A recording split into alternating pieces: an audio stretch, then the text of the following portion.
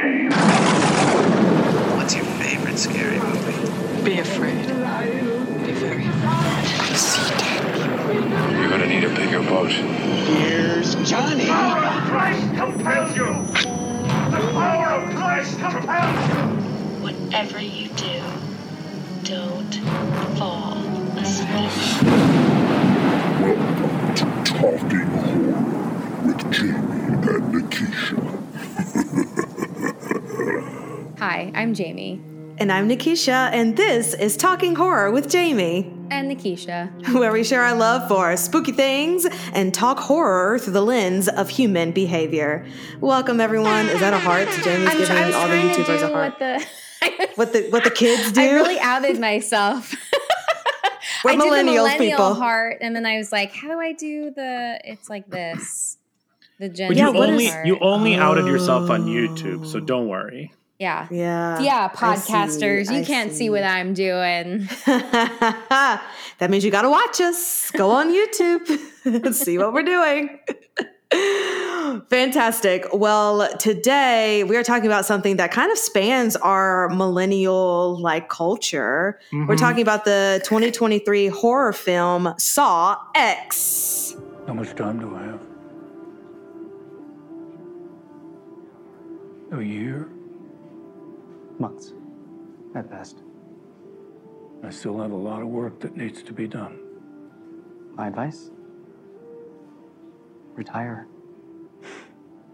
You know, at this stage, everyone always searches for a way out. But sometimes those who accept their fate have an easier time. Easier time? What? Dying? So your advice to me is to die easy? I don't know why that was really funny to me. Like the idea of the Saw chain, we grew up with the Saw chain. Yeah. No, You're not wrong. I was just in that moment, I was like, oh my God, yeah, you're right. And is this the first one? No, this is one of the first ones that we've covered multiple entries in. We've covered multiple Saw entries. We did the original Saw, we did Spiral, and now we're doing this one. We did 3 Conjuring movies. Right. We've done multiple Friday the 13th movies.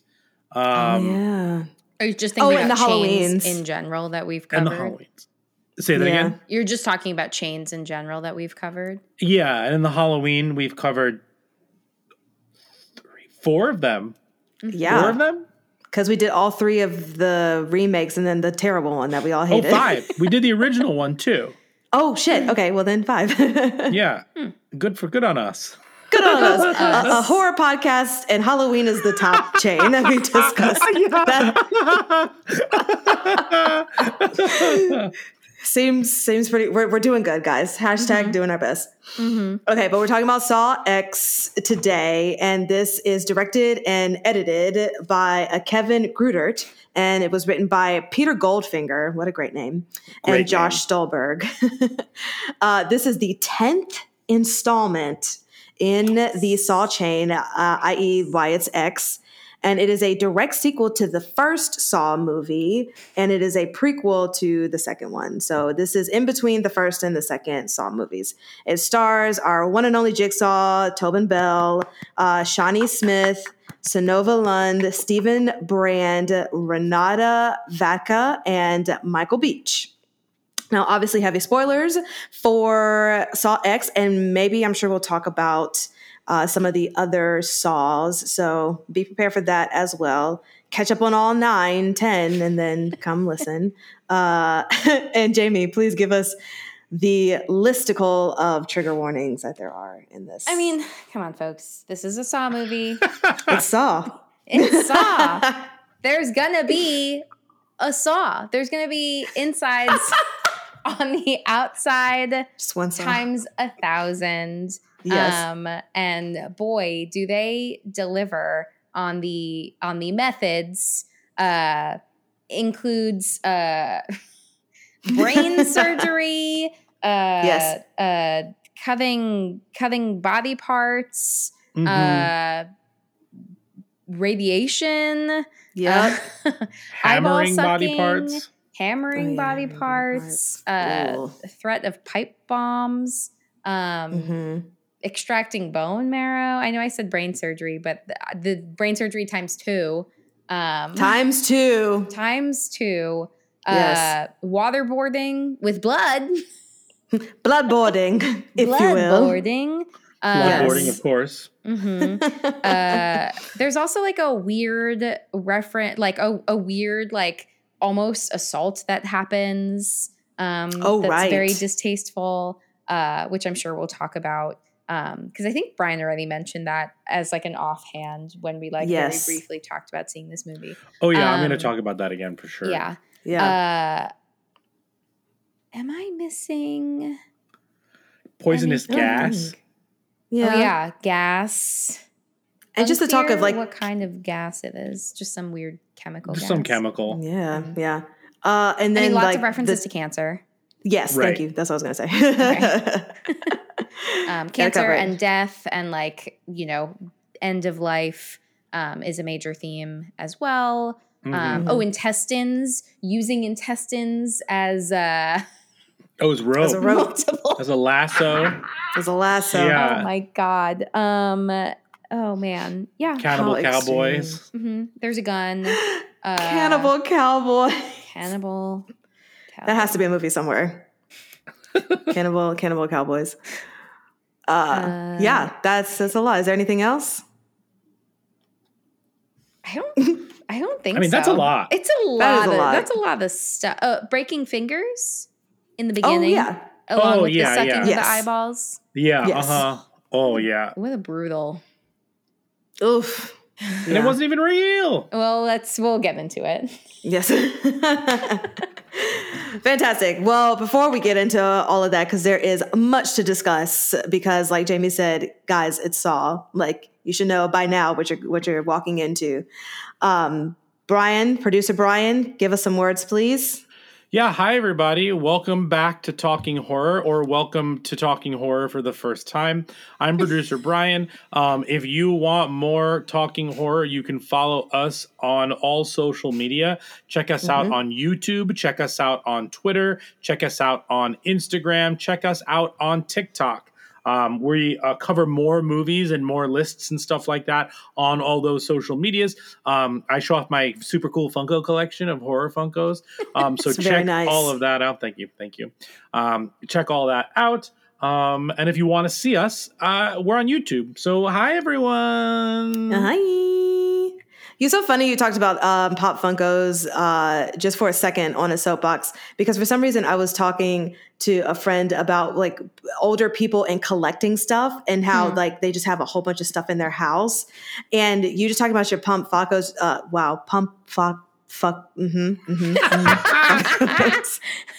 Funko Pops. I'm done. Cut the podcast. Yeah, I'm out. Done. This is our last episode. Actually, this is my last episode. Yeah, this is Nikisha's last episode. Actually, I'm getting replaced by a Funko Pop. But that just reminds me that I have been collecting these glass pumpkins that are just all like glass blown, different colors and mixes of things. And it just made me think like, I'm probably going to be the old biddy with a house full of just glass pumpkins. And people are going to be like, what is wrong with her? But I love Halloween. Question. I have a follow-up question on your glass pumpkins. For your glass pumpkins, are they a similar brand? Or like anytime you see a glass blown pumpkin, it doesn't matter if it's like just one specific company that makes them, like, it doesn't matter. Like you're just into glass blown pumpkins. Yes, I got one from Target, and then I went in Chicago to this pumpkin patch, and inside the general store, there was this shelf full of glass pumpkins. And the way I had to stop myself from buying 5 of them, because why did I need them? But they just looked so pretty. I'm going to get one. Uno momento. How many do you have? I just, okay. So I'm so confused.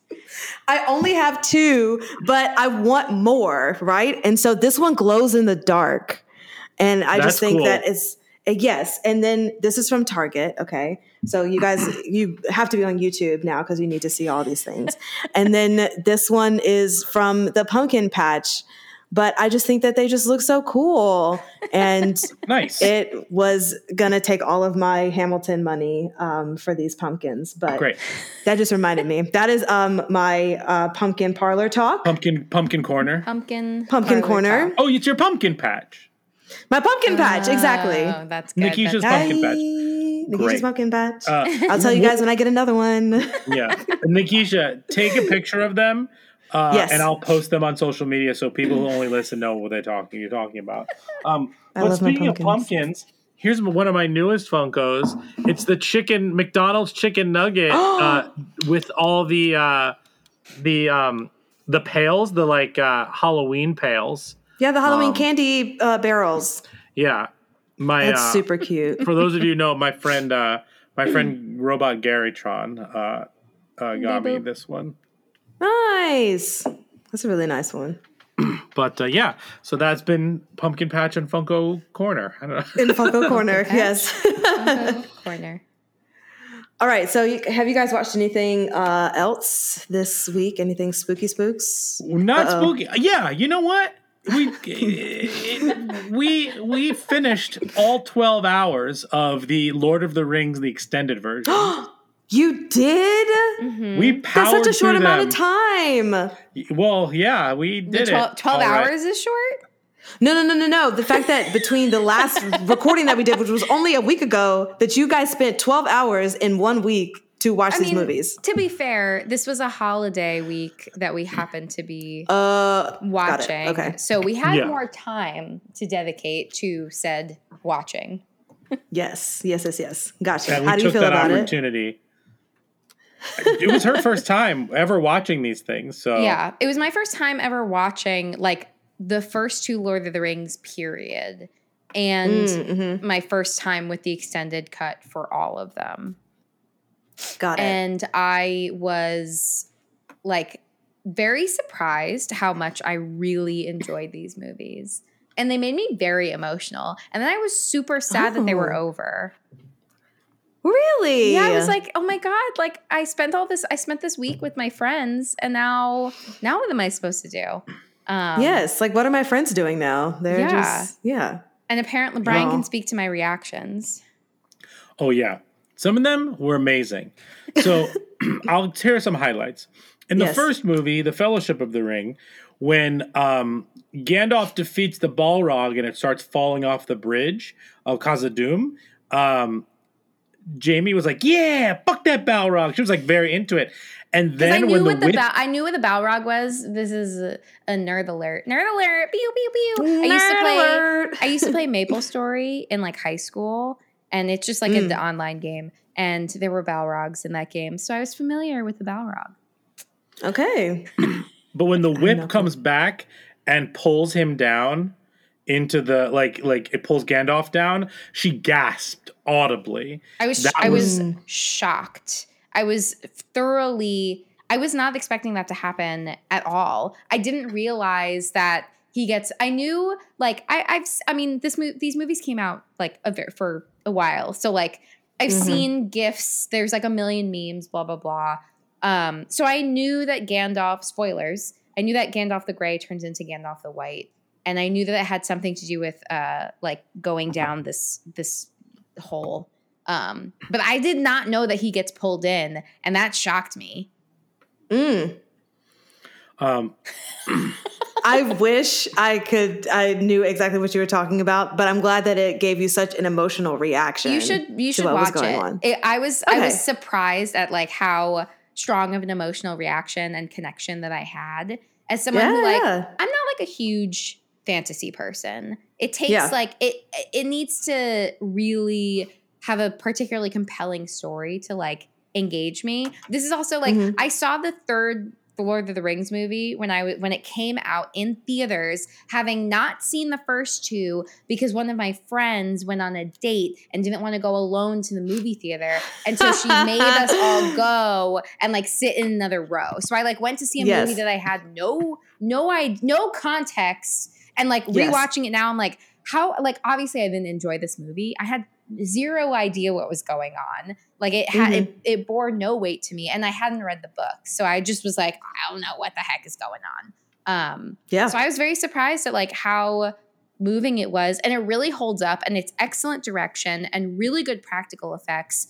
And there are some like genuinely like horrifying moments because like Peter Jackson has like horror film experience. And I mean, there's like some silly CGI moments, like when I keep laughing at, there's a scene where like Frodo has the ring and he's with Bilbo and he like turns into a monster and he's like, ah! And they like CGI his face to look like, what's his face from Star Wars? Do it. That's what that reminds me of. He looks like the Emperor. So like that was like creepy. There's like a creepy moment with what's her face? Galadriel also talking about the ring, and like she's like green, and like it's like Cate Blanchett like is in like weird like gray green scale and is just like talking about like what it would mean for her to have the ring. And it's like very like it's freaky, and like all of the evil like creatures and stuff, like the creature making is like really impressive. The Nazgul, right? The ring wraiths are like terrifying. So there's like a lot of really, really clever like horror elements sprinkled throughout this trilogy that I wasn't expecting. Yeah. I mean, that's amazing. I mean, and it's popular for a reason, right? Oh, yeah. I mean, like even someone who, like Jamie said, might not be super into like the fantasy whatevers, and I feel like I'm a little bit of the same way. I can still appreciate like just a good script, you know, good acting, like a good story, and good effects, like and cinematography. So that's good that you enjoyed it. And everyone's so genuine. Like it's just a movie about relationships, and the relationships are so strong, and it's like it's also excellent character development, like really compelling development, and it got me, fucking got me in 12 hours. So nice. So that's been Jamie's Nerd Nook, and if you obviously haven't watched these, like I would highly recommend them. Yeah, I love that. That's great. Maybe one day, maybe not the director's cut as a first try. Or actually, that's a question. Would you recommend doing the director's cut if you're watching it for the first time, or just to watch the theatrical release? I mean, there's like a ton of context, and I would ask Brian, like, is this in the regular? Or like sometimes he would just say like, okay, so like that's not in the theatrical cut. I mean, sometimes it's helpful because again, like it's all just adding to the character development and like the world building, which obviously is like huge and like just so elaborate. I didn't mind watching it, and knowing that I was not going to sit we watched this like over multiple days. So like we weren't just like sitting and like saying like, okay, we're not going to move for 12 hours. Like that's not, don't do that. But like, I liked the way that it was broken up, because also it was nice to continue straight from the last into the next one, but then still like take the breaks. But I liked watching the extended versions because I liked having more context for like, you know, what was compelling people to do certain things, and like the customs and things like that. Because again, it's all about the character building, and like you connect with them more because you know more about them, and you're learning more about like their ways of life and why all of this is meaningful to any of them. So I found that helpful. Yeah, I think there's also another way to think of it, where like if you want to start with the theatrical cuts, get it down and really like, you know, enjoy it. But if you think you're going to watch it again, then you can watch the extended versions and like just fill out the world a little bit more. So there's kind of like an evolution of where you're watching them. But if this is a situation where it's kind of like a one and done, like I'm going to watch these and then maybe I'll watch them again, or maybe the next time I'll watch a shorter version of them just to like get it out of my system, then yeah, sure. To me, the extended versions are those are the movies. You know what I mean? Yeah, absolutely. But like, I get watching the shorter ones and then graduating to the longer ones if you enjoyed the shorter ones. Right. Okay. That's another way to think of it. I'll have to put it on my list of things to watch. Fantastic. Was there anything else that y'all have watched, or I'm sure y'all were movied out after that? No, that was pretty much it. Although, again, maybe not quite horror, but I started watching Special Forces. Yeah. What is that? Okay, so it's a reality show.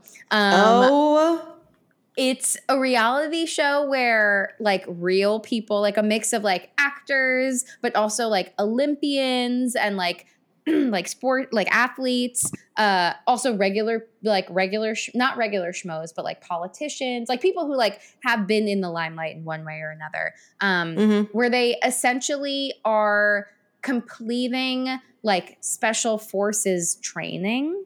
So they're with like, you know, an Air Force person, a Navy SEAL,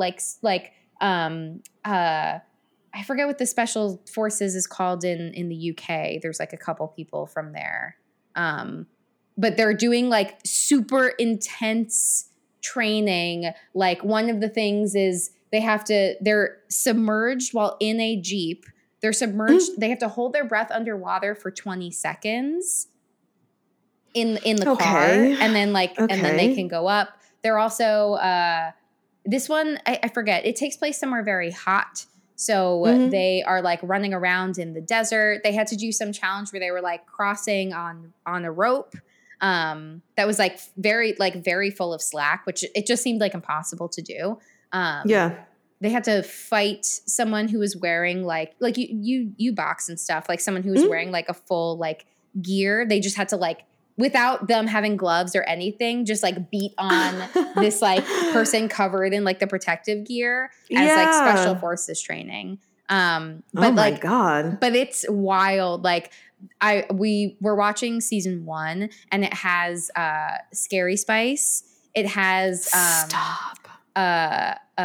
Kate from John and Kate Plus 8, Kate Gosselin. No way. It has Beverly Mitchell from Seventh Heaven. Okay. I forget who else. Did you say Carly Lloyd? Oh yeah, Carly Lloyd.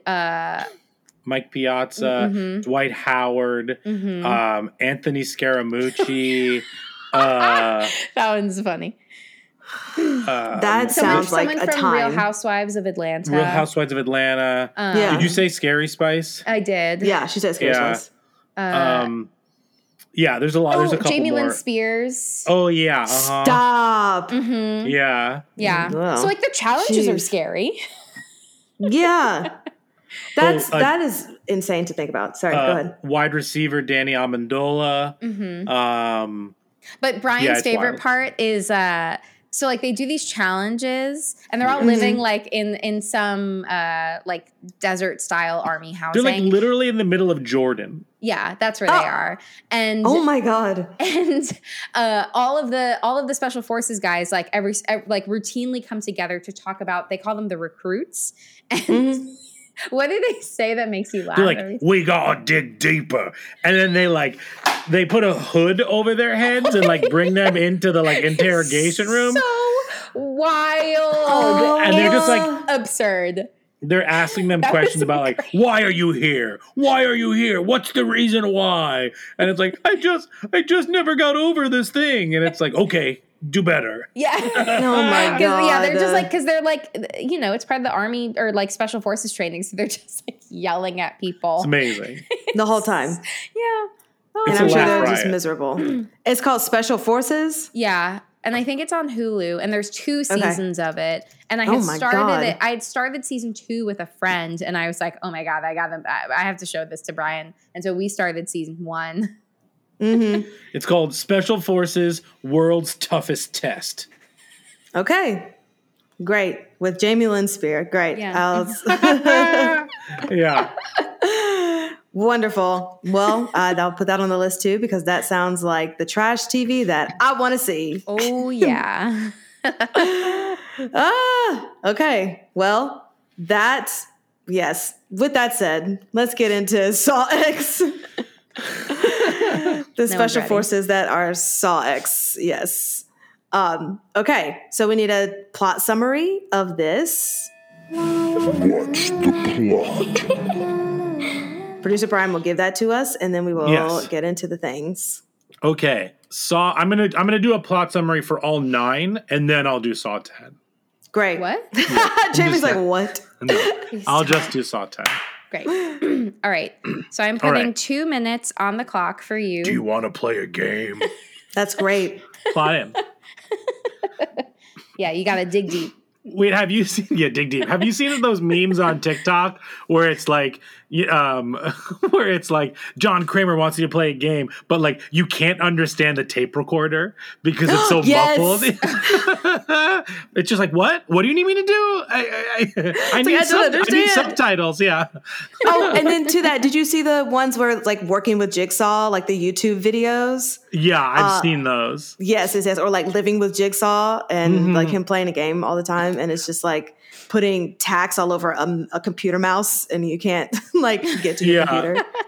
I've seen those. Stupid. And I've seen like, people posting like jigsaw puzzles that they would never be able to solve, but they're mundane things where it's like it's the gif of Jordan Peele sweating from Key and Peele. And it's just like, Jigsaw like, gives you a puzzle like you can't correct your husband for 24 hours, like stupid stuff like that. Anyway, yes, there are a lot of great Saw memes online.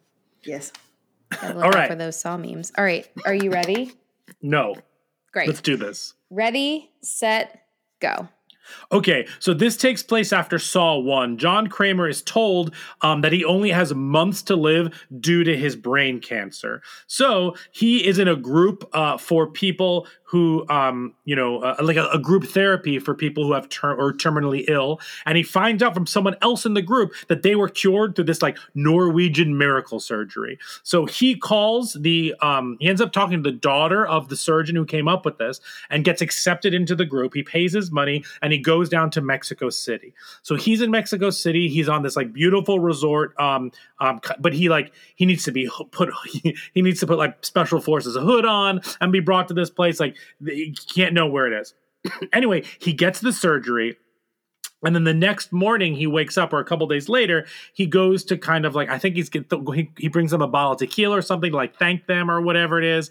And he finds the video of the faked surgery and he checks his head and he realizes that they never cut into him. So he's been scammed. So essentially what he does is he finds out that the cab driver was one of the fake doctors. He kidnaps him. He puts like pipe bombs in his arms and he tells him to try to escape, and he actually does. Then we find out that John has kidnapped all of the other doctors and he puts them through all of these trials. But then somebody else shows up, a guy named Parker, who was looking for his money back. He was also scammed. So they're trying to manage the people in the building and Parker. Long story short, it turns out that Parker is part of the scam and that he was called by the main doctor.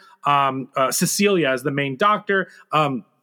All the other people die, and we'll talk about all the traps once we get through that. All the people die, and then basically they capture what's his name?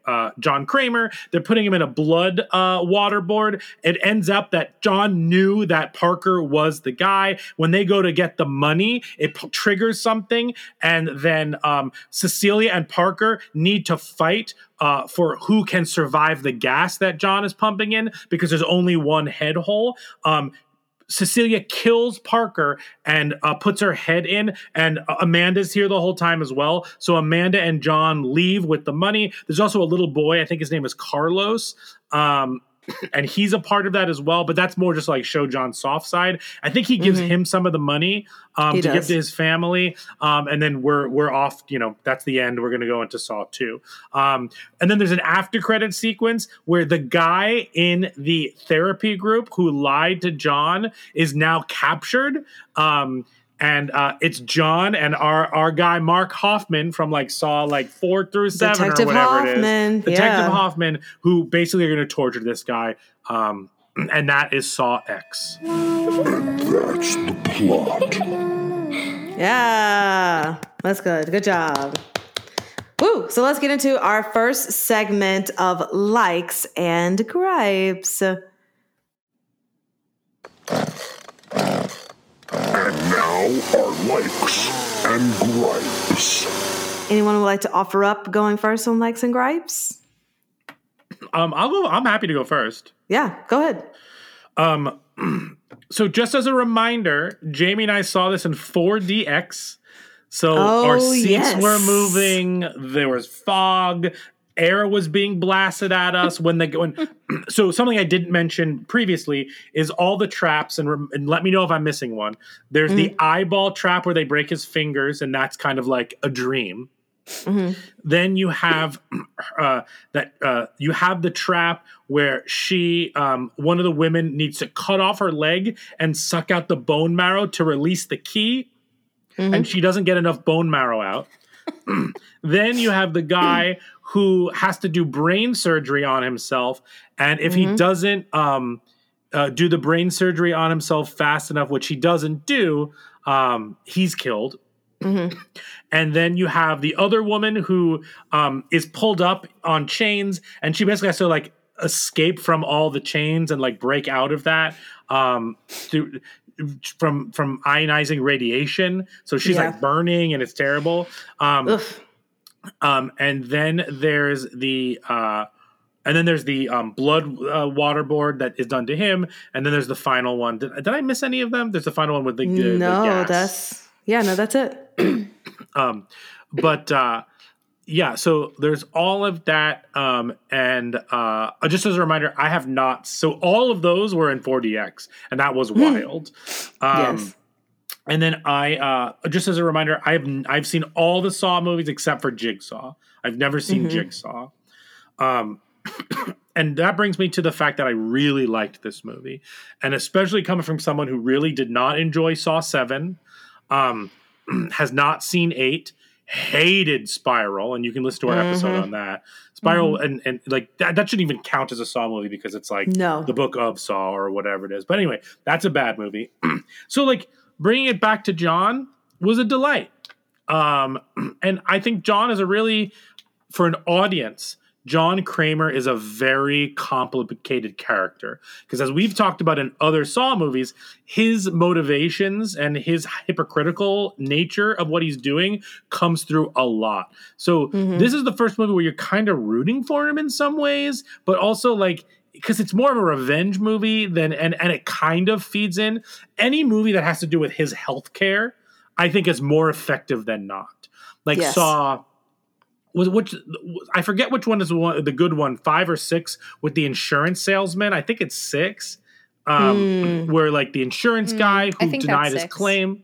That's a great one. Yeah, the first one's obviously great because it's like his doctors and stuff like that. Right. Those are the ones that I think resonate more with me, and I like them a lot. So this movie to me brought it back to what Saw really is.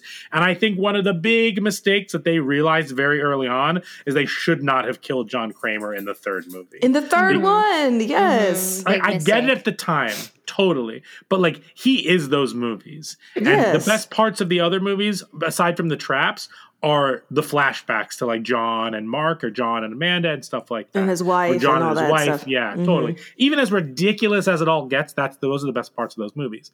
Yeah. What I like about this movie is that it brought it back to that. I really like the traps in this one. I think they really worked and they were fun. I mean, fun being a relative term. I really liked the emotional storyline. I thought that was really good. Again, that makes it a little confusing because you're kind of like rooting for him, even though he's Jigsaw. But like that didn't ruin my experience because I think that he's a deeply engaging and charismatic actor and character at the same time. I loved the scenes with John and the kid where he's helping him with the bike and he's trying to teach him Spanish and he's learning. And I think that just shows the softer side of him. And because they always talk about like him and his wife wanting to have kids and other ones, I think, right? Yes. So that kind of brings it back to that. And I was towards the end of the movie, I was getting really upset that like this plant in the therapy group they never talk about, and then the after credit sequence, like, yes, we got him. That's literally what I thought the same thing too. The entire time I was like, okay, if he's going after all these people, like where's this other guy? Like he has to be going after him. So it was very satisfying that they tied up that loose end and they didn't let it just like linger.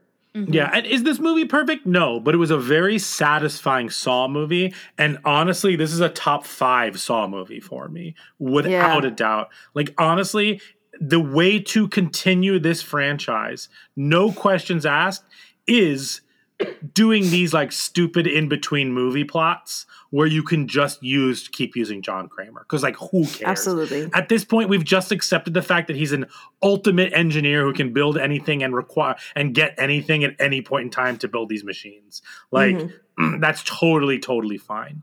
Some of my gripes with this one, Amanda's hair. Number one gripe. Oh my God, I'm so glad you said that. Because that was my main gripe. That wig is awful. It's awful. Bad. It's so bad. But on the flip side, I do think that like that is a staple in a lot of horror movies. Like, do you know what I mean? Like the hair in obviously Scream 3. Like there's this weird staple of like bad wigs. I don't know if that was on purpose or not, but I hated it. Yes. Those bangs. Oh my God. Yeah. I think the trailer ruined this movie in some ways because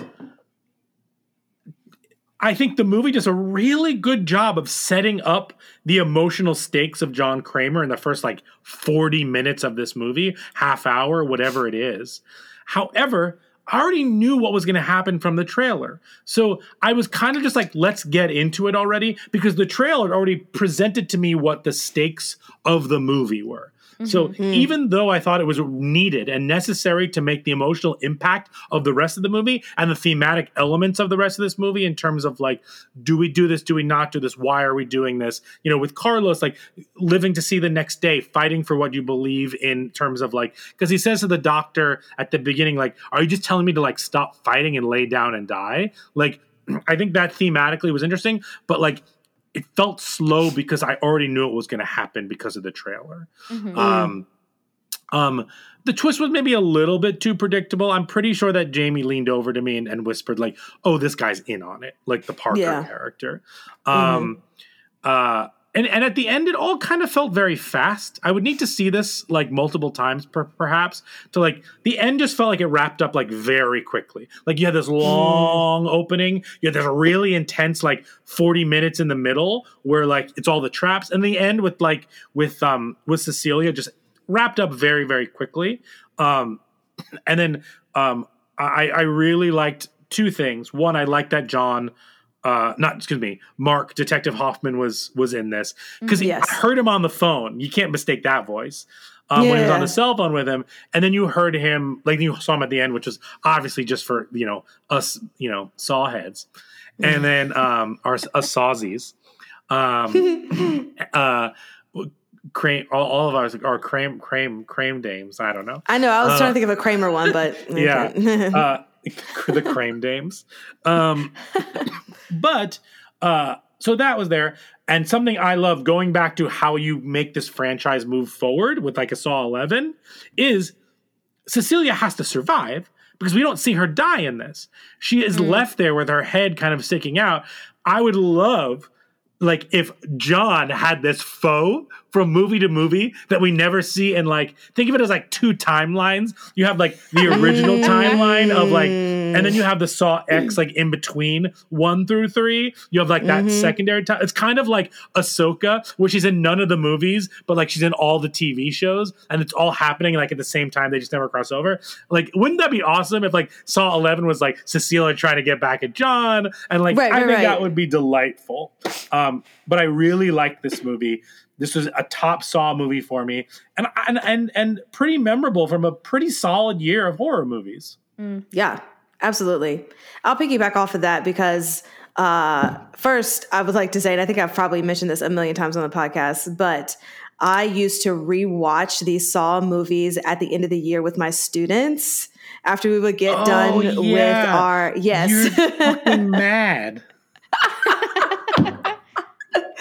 So we would get done with our spring concert in like April, right? And we still had like all of May until we got out of school. And so they already had their end of year whatevers from me. So we would just, I don't know if it was my idea or another student's idea, but we just literally started just watching Saw from the first one and watched like all the way up until Saw 3D at the time.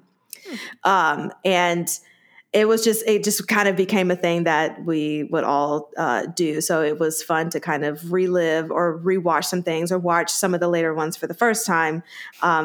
So all that to say, I have also seen all of them except for Jigsaw.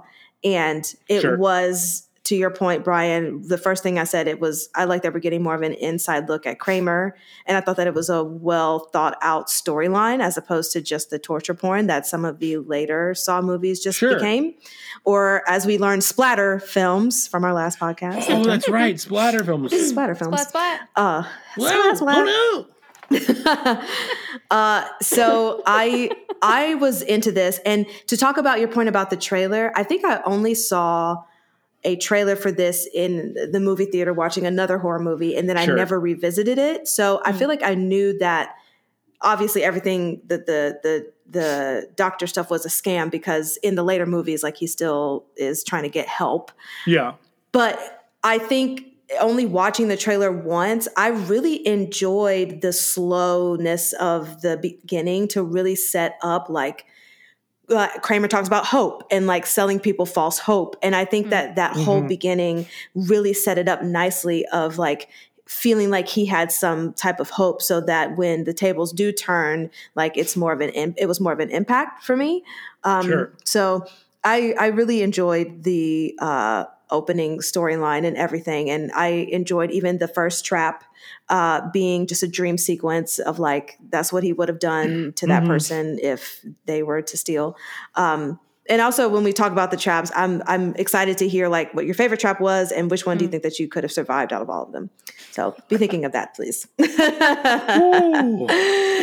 So my gripe also for Brian was Amanda's hair. But one gripe that I really had to keep trying to suspend my disbelief was that these folks were not passing out from these traps, especially the leg trap, because you literally are losing so much blood and you see your leg come off. And I was just so surprised that people were not passing out from this. And I don't know. And I was thinking like, maybe it's an adrenaline thing, but like also this is a fake movie. Like, so just let it be. Wait, but I really, right. Wait, this didn't really happen. It's not real.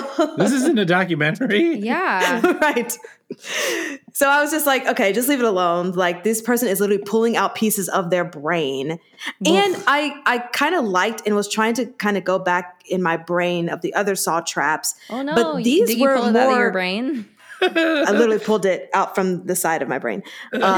These felt like they were more complicated or had like more steps. So it's like, not only did she have to cut off her leg, but then she had to get the bone marrow. Not only did he have to like cut open his skull, he had to take out a piece of his brain and it had to dissolve in order for him to be released. And he had to build these and create these in such a short amount of time, and they were even more complex.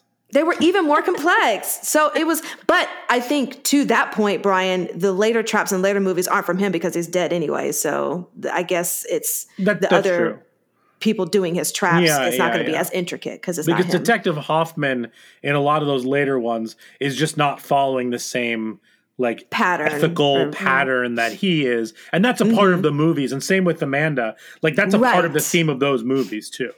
Right.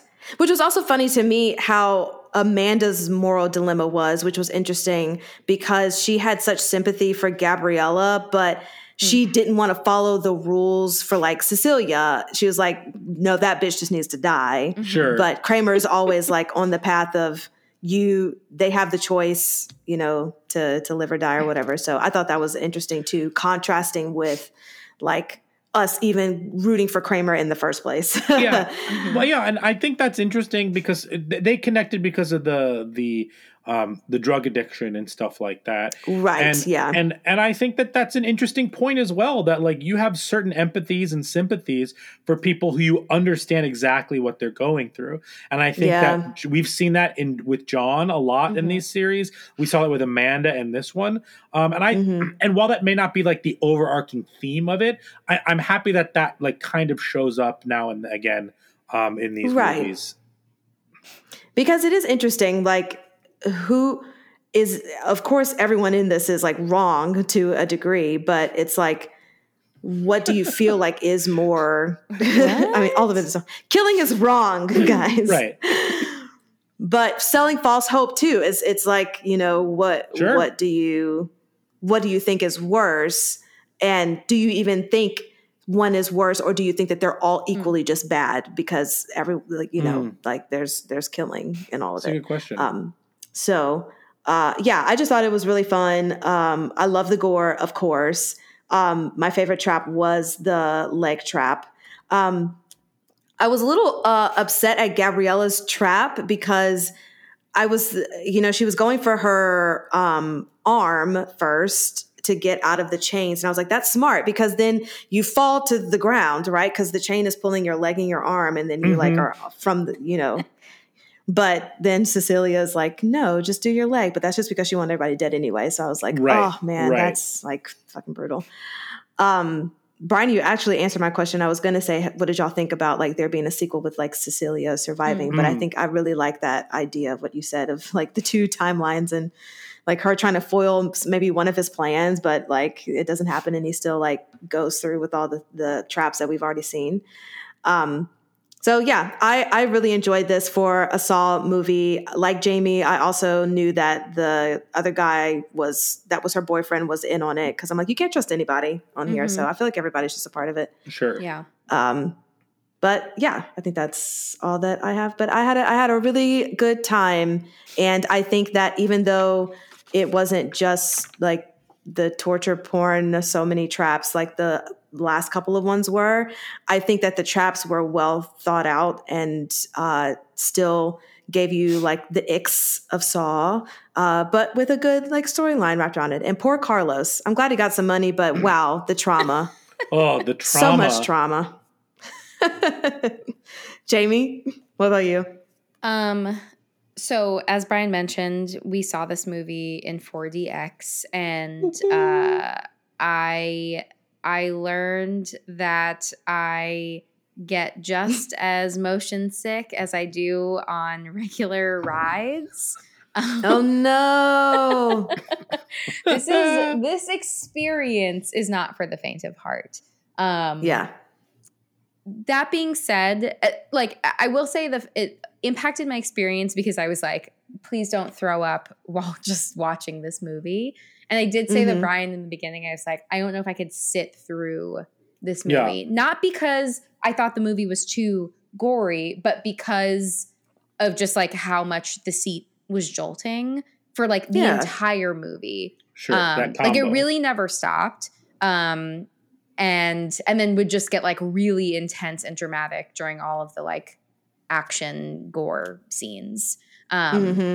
So not great. That being said, I still enjoyed the movie for like the parts I feel like I was able to really take in. I feel like I owe this film a rewatch to watch it without being jostled in my seat for the whole time. Right. To re-experience it. But like, yeah, I mean, it's so funny because this film really does give you what you want, which is just like more behind what's going on in John Kramer's head, spending more time with John Kramer to the point that we are actively rooting for him, or maybe just I am because I am unhinged. I don't know. But it's like, we love that. Really, the more time you spend with him in this type of way it was super compelling in the same way that like the first one is, even though you don't spend that much time with him, but like just him being alive and learning about his mission is more impactful compared to, I think, like after he is dead and what happens with his character. I also have a hard time with like the mission evolving, because I definitely agree that like in the later ones, I just don't think that the traps and like things that are happening are really aligned with what his original intentions were. And so there are some moments where it once again feels on the fence, even in this, but it feels closer to what he sought out to do originally. And how does experiencing this, even like between 1 and 2, how does this experience like kind of ramp up what his mission really is? Because then it's not just like random, like, it's not just the fact that like he is facing death and like that experience that I certainly can't speak to at all. Like I don't know what that's like. But like how that affects his psyche and the way that he views life and humanity, and like it fundamentally shifts his viewpoint where he's identifying people that he thinks are not like living, that he thinks are not taking advantage of the life that they have. And like in this too, there's like a hint of like jealousy, I think, with that. There's more humanity than just like I need to test people. Like there's like this deeper level of like just the weight of that. Again, where I think it's like one of his doctors is saying you have to accept his fate, and he reads that as like, what, you just want me to die easy? Like that's because it's like that's not necessarily what the doctor said, but he's already so like he's so dead set in this new like viewpoint of the world. Dead set. Yeah. That he's not going to hear anything else. So but I think that that's really interesting and compelling, and like just getting more character development, as we were talking about in the beginning, in a way that like we haven't really gotten this deep. So I really liked that. I really enjoyed just like how much time we spent with John Kramer. You know, from him sitting on a bench and drawing out a torture device and then being like, I'm just going to throw this one away. I don't need this right now. It's like, it is interesting. It's so dependent on whether or not he lives. If he gets to live his life, does his mission then it's no longer aligned, because like his view on life has once again changed. The act of him throwing out that picture is really fascinating, because the idea of him facing death has shifted his view. Then to think that he's under the impression that he has his whole life ahead of him now, or the rest of it, that like now he's going to like move away from this. Like there's still a part that's compelling him, but I guess that's the first moment that we see him like almost having this like internal conflict of like, do I need to continue on with this if there's more now? Like now I have more that I can do, and you know, not wasting it in terms of like I have time. So I just think all of that is like super fascinating coming out of like a Saw movie. Yes, so many layers. Taking off my elitist film lens, the traps are wild. This movie is like really gruesome. I feel like more than the last couple have been, because it's just like, I don't know. I just feel like there was a lot of like slicing and sillier things happening in some of the later entries in the franchise. And this one is like, there is slicing, but it's like... And dicing. But it really, I don't know, it just feels so much more gruesome and intense. And like, like, I mean, you already talked about all of them, but just the impact of like watching the first woman, Valentina, like severing her leg, and you're watching like the slices go back and forth. It's just gross. It's fucking gross. And then but like shout looking out at to the bone marrow. Yeah, shout out to the Foley team. Yeah, because whoever that is king, because like that's how you make this even more like just the sound design for something like this is really important to like, you know, get the intended effect. And like listening to I don't like this word, but I'm gonna say it. It's a lot of squelching noise that's happening with that. It's gross. How do you make squelch? How do you squelch? I don't know, but like Foley artists, you know, they have that down, and I applaud them. I applaud them. The brain one, like that was like I think that was worse than the leg. I don't like brain stuff. Okay. I don't like. You know, I was just like, what if you like hit the wrong thing and then like I was just like, that one I did not care for that personally, but it was very effective. It was gross. It was gross. And the waterboarding, I didn't care that much about that trap, because because the situation was so absurd at that point, where this little boy is being waterboarded, it's perhaps one of the most absurd things I've ever seen. And like just them pushing back and forth, and the boy seeing John Kramer like take it, but he knows that he's like dying of cancer, and so then like this little boy goes to hit it, and it's just like, what world is this happening in? This is like, yes. Anyway, so that was comical. Maybe we needed a little bit of a respite from the other really intense things happening. Maybe. But I always love when the soundtrack pumps in. Like at the end, it's so satisfying. And it's so funny that it's called Zep's theme, and Zep doesn't make it past the first movie, and it's now the theme of. I love that so much of the whole thing. Yeah. Sorry, Zep. But your theme, just like John Kramer died early on, he still lives on in one way or another. Just as there's Zep's legacy. Yes. But yeah, it just like as soon as it starts playing, you know, like what's gonna happen? Somebody's got. Here's the twist. Yes. And it also like is a twist, which also aligns with like the first movie. Like the reason why Saw is like one of the best horror movies of all time is that twist is wild. If you've never seen Saw, that first watch blows your mind. You are not expecting that. You can't, and like you can't replicate, like you can't go back and watch it again and like experience that the same way unless you have amnesia and you can't remember. So this, I feel like is a good... This was a good twist. While yes, the other ones do have twists, they're okay. They're not all as I think effective. Right. But I thought this one was a pretty good one. Like I was waiting for Cecilia to get got, but like I was happy with her gotting, if that makes sense. Yeah. Absolutely. I also hated Amanda's wig.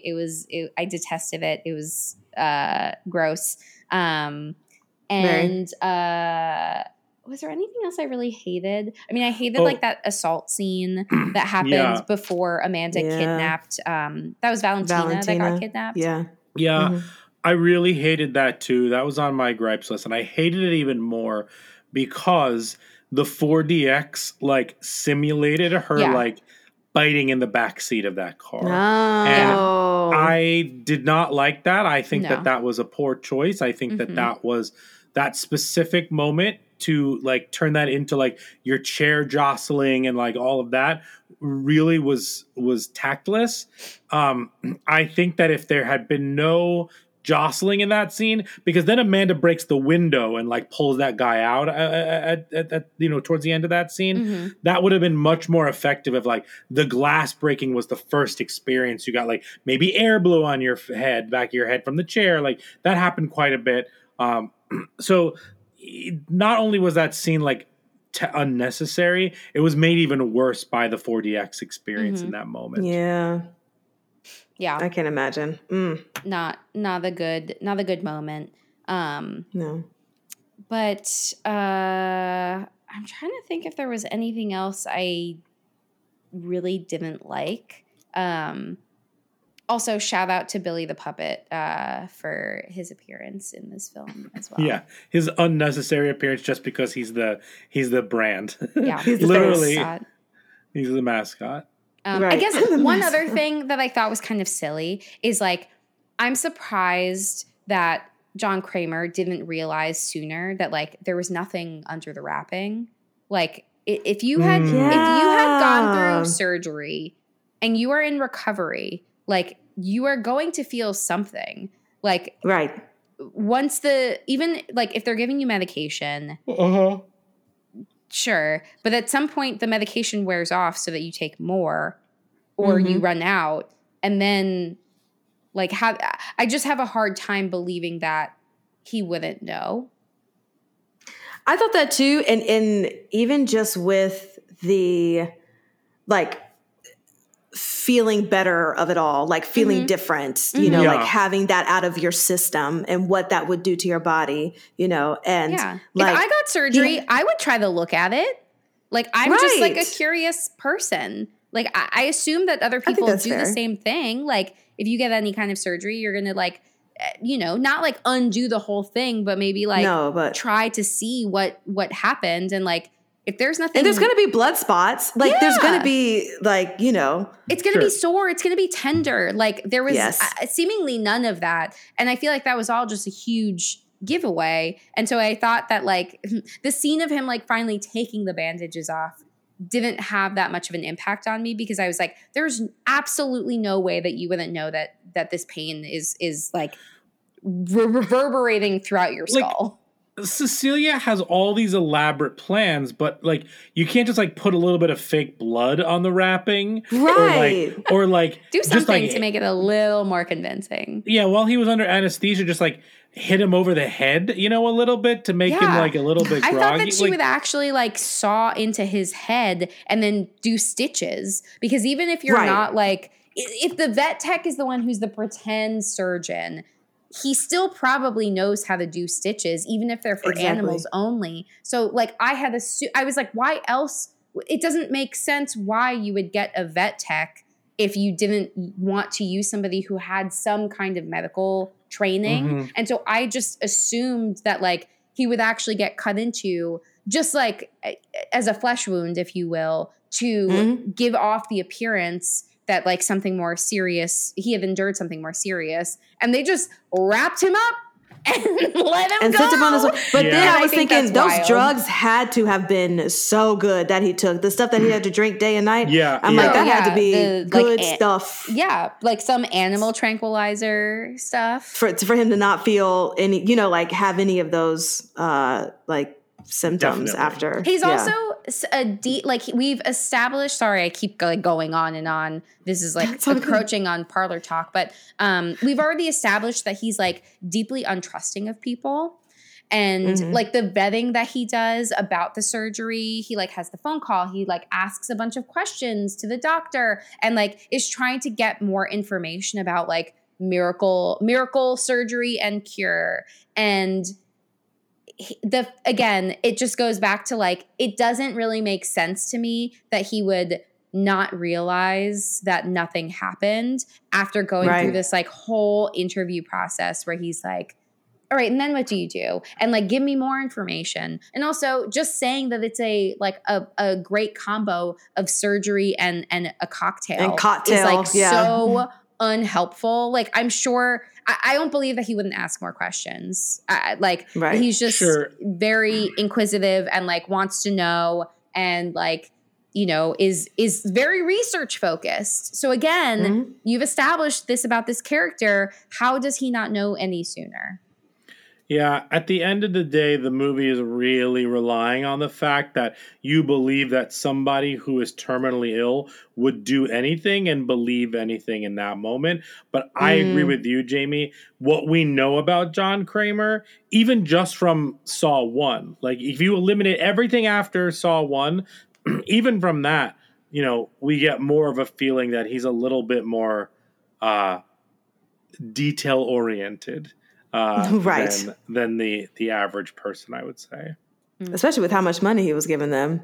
It's like, I want to know every single step. Yeah. Also, did he go back to the States to get like his puppet and stuff like that and then bring it back? Like, did he leave Mexico, then come back? Like, where did he get all the tools from? That's a whole nother conversation. Yeah. He had it shipped. Unclear. He had the doll shipped. Oh, yeah. You think he called his wife and he was just like, hey, can you ship my doll? Yeah. Like, I also like, we don't really know how long it took him to like set all of this up, but it definitely seems very quick. Yeah. Yes. Totally. Absolutely. But all of my complaints aside, I still really had a good time, maybe lessened by, 40X. blood smells being pumped in and being stabbed in the back several times. Sure. Oh, yeah, the chair did like the chair like it really jutted hurt. out in your back. I sat like very uncomfortable. I had to like readjust myself, and I was sitting like leaning forward for like most of this movie. For oh man, for 100 minutes at least, I was leaning forward in my chair so I wouldn't get stabbed. Stabbed, yeah. Mm-hmm. I enjoyed the 4DX. Yeah, you don't want to fall out too. Right. I enjoyed the 4DX, but I would be very selective about which movies I'd used it for. Mm-hmm. Yeah, absolutely. Yeah. Okay. And definitely get there before the movie starts. You don't want your popcorn to be jostled out of your hands. Right. Ha! That is very true. Any other likes and gripes before we move on? No. Mm-mm. All right. Well, let's get into our next section. Brains. So many brains. Tasty, tasty. So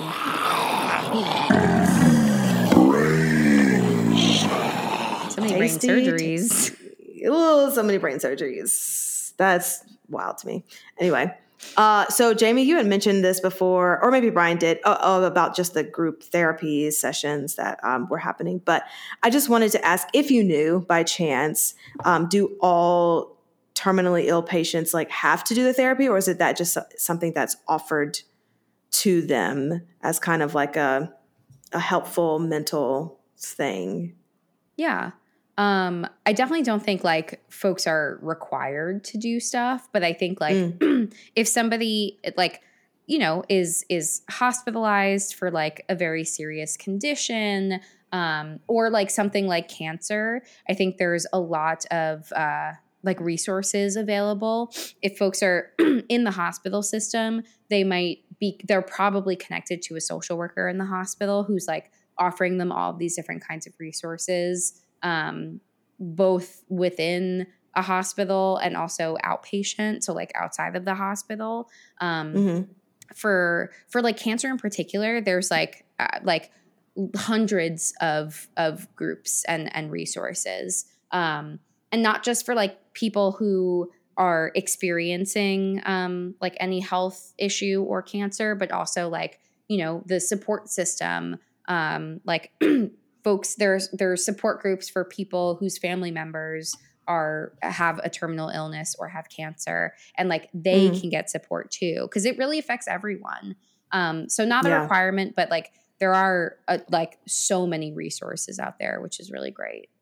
Yeah, that's really nice that they offer it to families too, just throughout the whole, because it does affect, you know, the people around you as well. So that's really nice. You briefly mentioned this, Jamie, talking about Kramer's first doctor that gave him the diagnosis, but he said something about accepting that patients do better when they just accept what's happening. And then Kramer was like, are you just telling me to die easy? So how do you just feel about that conversation in general? Like, do you feel like that could have been a different way, that the doctor didn't need to necessarily say that? Or was he just not using the right verbiage in that situation? How do you feel?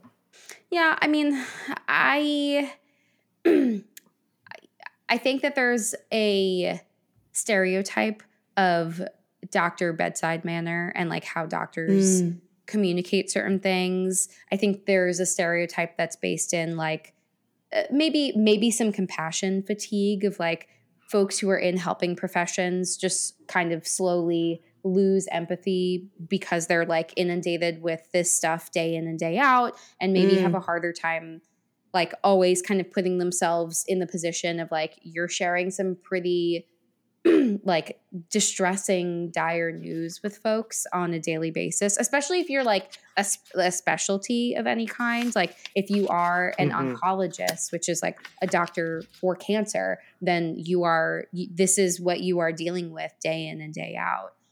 Right. So maybe I can see the intention of what the doctor was trying to communicate, but I don't think that was maybe the best way of doing it. I also think that, is that I have mixed feelings on this. Like, is that the doctor's role? Like, what do you feel like the doctor's role is to provide that source of comfort to somebody receiving that news? And I have like mixed thoughts on it. Like, I think there's a different way to say like we've really explored all of the options, and like unfortunately like there just aren't any other treatments that I'm aware of that could be successful in the way that you want them to be right now. Like, I wouldn't say like just accept the fact that you're dying. I think that that's like a little bit dismissive and invalidating, but I would reframe that into like, you know, based on your test results, like, here's what I know. This is the information that I have. And like, I'm sorry that I don't have any other like resources that I can think of. Like, again, you're welcome to kind of like look outside the box, but like, you know, I can't speak to like how effective some of those things might be. Like kind of speaking to that point and not really telling him like, just, you know, this is it, this is the end, and leaving it like that. I mean, we love a reframe, and you just saying those things of it's being honest with the person while also saying like, feel free to look into other things that I might not even know about, but you know, if you want to look into other ways, that's fine too. But this is all the information that I can give you in this time period. You know, not just all right. Bye. It is what it is. Right. Good luck. That reminds me, talking about that. What's the in Grey's Anatomy, her friend, because she never was sympathetic to any of her patients. Really. Dr. It was Meredith's like best friend in the whole series, and I can't think of her name in the show. Sandra Oh's character? Yes, Sandra Oh's character. Thank you. I've never seen an episode. No, that's not true. Watched it. No, you've seen it on TikTok. I've watched it on TikTok, and I've seen there's a musical episode, isn't there? There is a musical episode. I never watched that episode, but there is one. That's the one I've seen. That's hilarious. But Sandra Oh's character is very much like not in the bedside manner type of doctor. But I understand, like you said, Jamie, you just see so much that's not like in the forefront of your brain to do that, to offer that comfort. Okay, last question I have is, I would love to Billy or Stu, Dr. Cecilia, or Cecilia, because she's not a doctor, Amanda, and Kramer. Movies don't create psychos. Movies make psychos more creative. It's a scream, baby. Billy or Stu. How do you feel? Ooh. How do I feel? Well, I definitely think that Cecilia is a Billy. Okay. Like hardcore. She had this whole evil plot to dupe people, to dupe vulnerable people, and really thought out her whole plan. And I think that puts her firmly in the Billy category. That's her. In terms of Amanda, well, let me do John Kramer next. Okay. I think that John Kramer also is a Billy. Yes. I again, like, you know, similarly, I think that even if we like empathize with him because he is dealing with cancer and, you know, it's terminal, still not doing some great things. I would say pretty bad things, actually, and very like well thought out and yeah. So definitely also a Billy. I think Amanda is more of a Stu because I think that she's connected to John, and like her relationship with John is influencing her behavior, but I don't think that she's like as like thinking about all of this, orchestrating it in the same way that he is. I think she's a lot more reactive and impulsive. And I think that puts her more as a Stu than a Billy. Okay. Because even in this, she's like struggling with following through with the one girl that she like connects with, and she like feels with Gabriella, and she feels like badly about it. And then she's just like reacting a lot to Cecilia when like the tables have turned. So I think that I mean, she's like playing it up, but I think also like if you've seen some of the later entries of the chain, she's also very Stu-like. Yeah, I see that. Yeah. Okay, great. That's all the questions that I have. Brian, did you have anything? No, I think that's really great. Fantastic. Well, should we rotten tomatin this? Rotten Let's tomatin. rotten tomatin it all. Yes.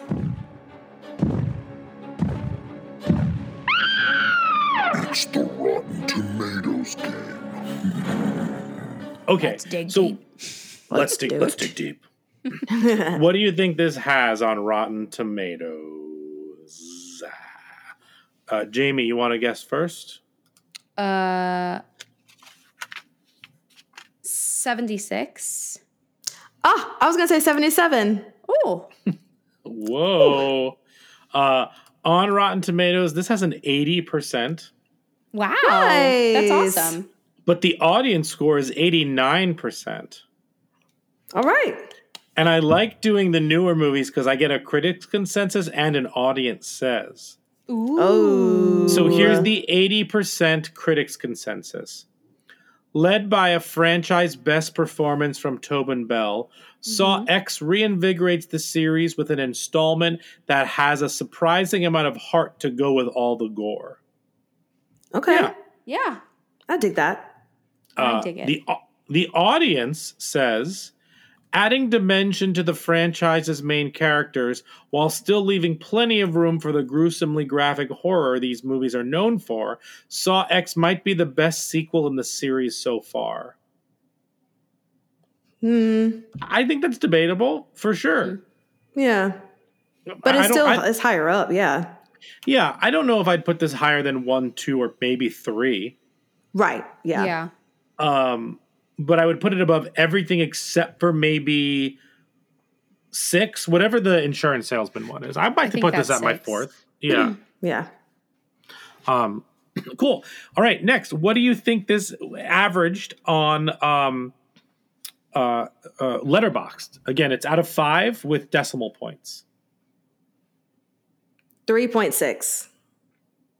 3.8. It has a 3.2, actually. Ooh. Which is a bit surprising.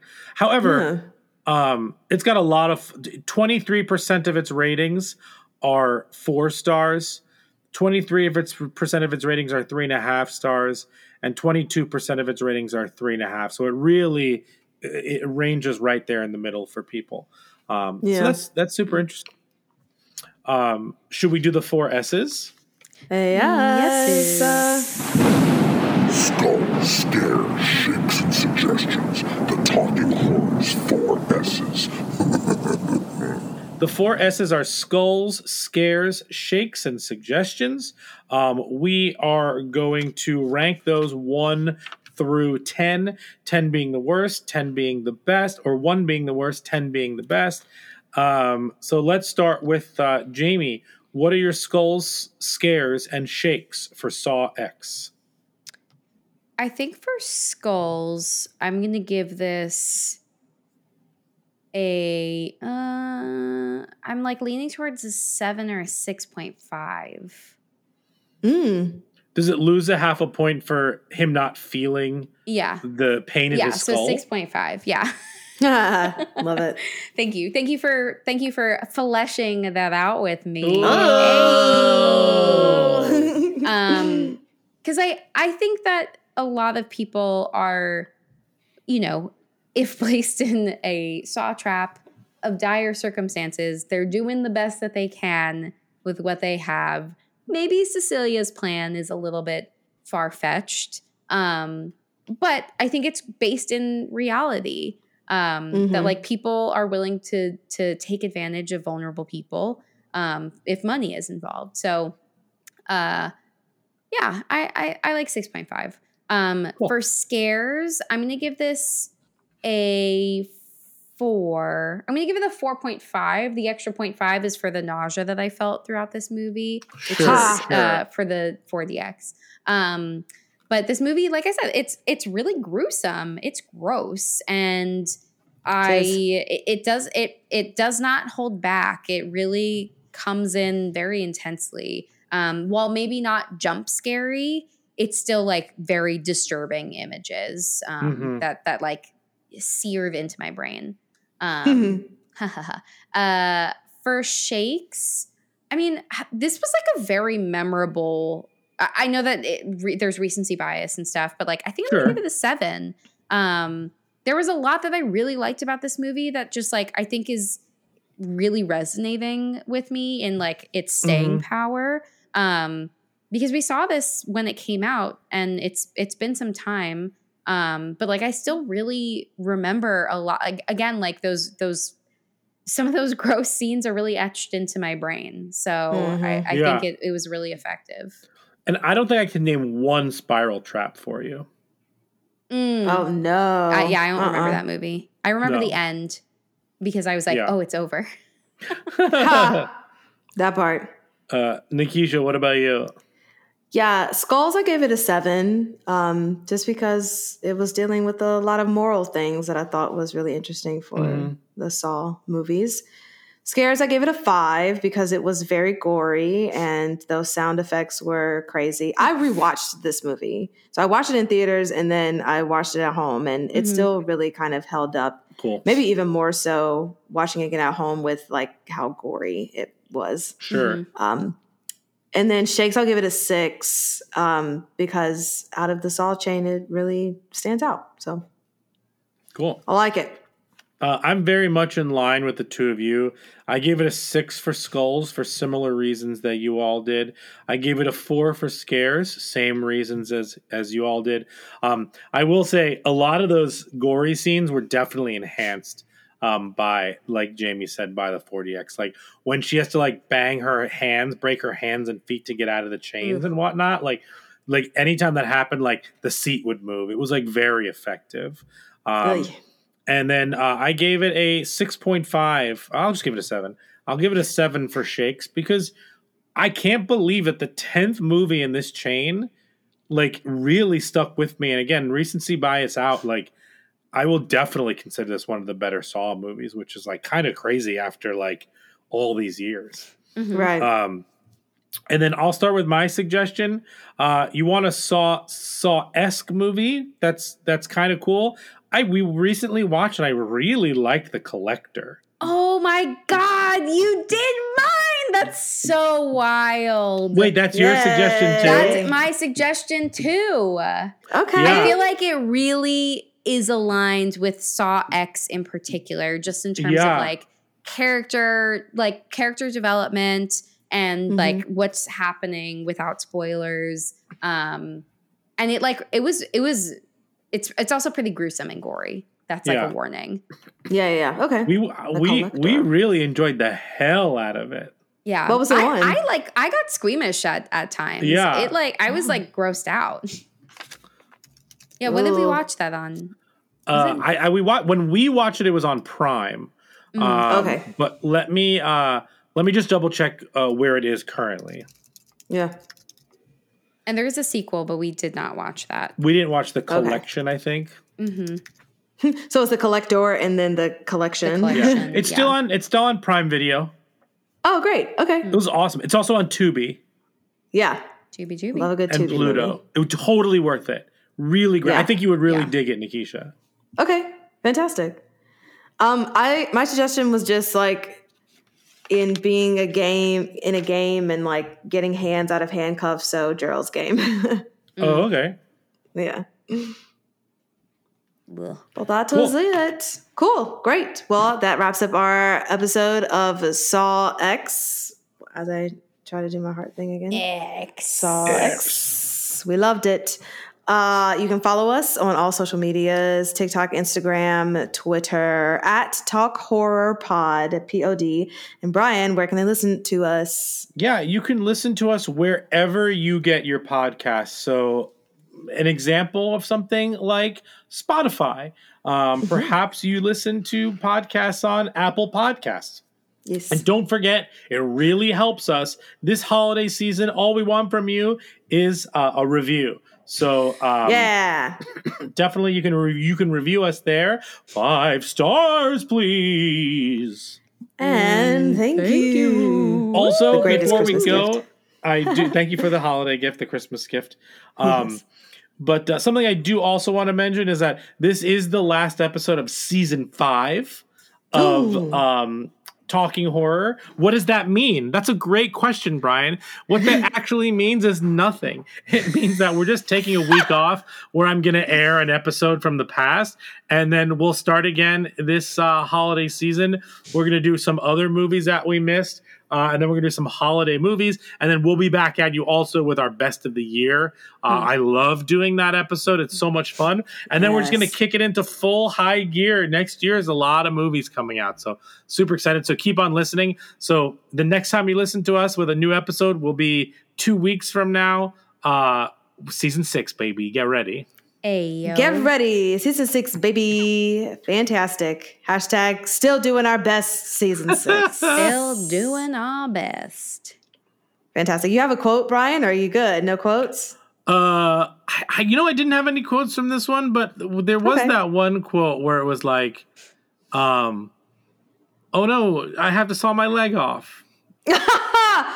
I can't. I don't know if that was a quote, but that's what she probably would have said if, Yes, if you had to. Ooh, okay. I found some on IMDb. Yes. We have, this is not retribution, it's a reawakening. Good there's one. also, you've played your last con game, but not your last game. That's a great one. There it is. Yes. Love it. Love it. Thanks, guys. Till next time. Bye. Bye.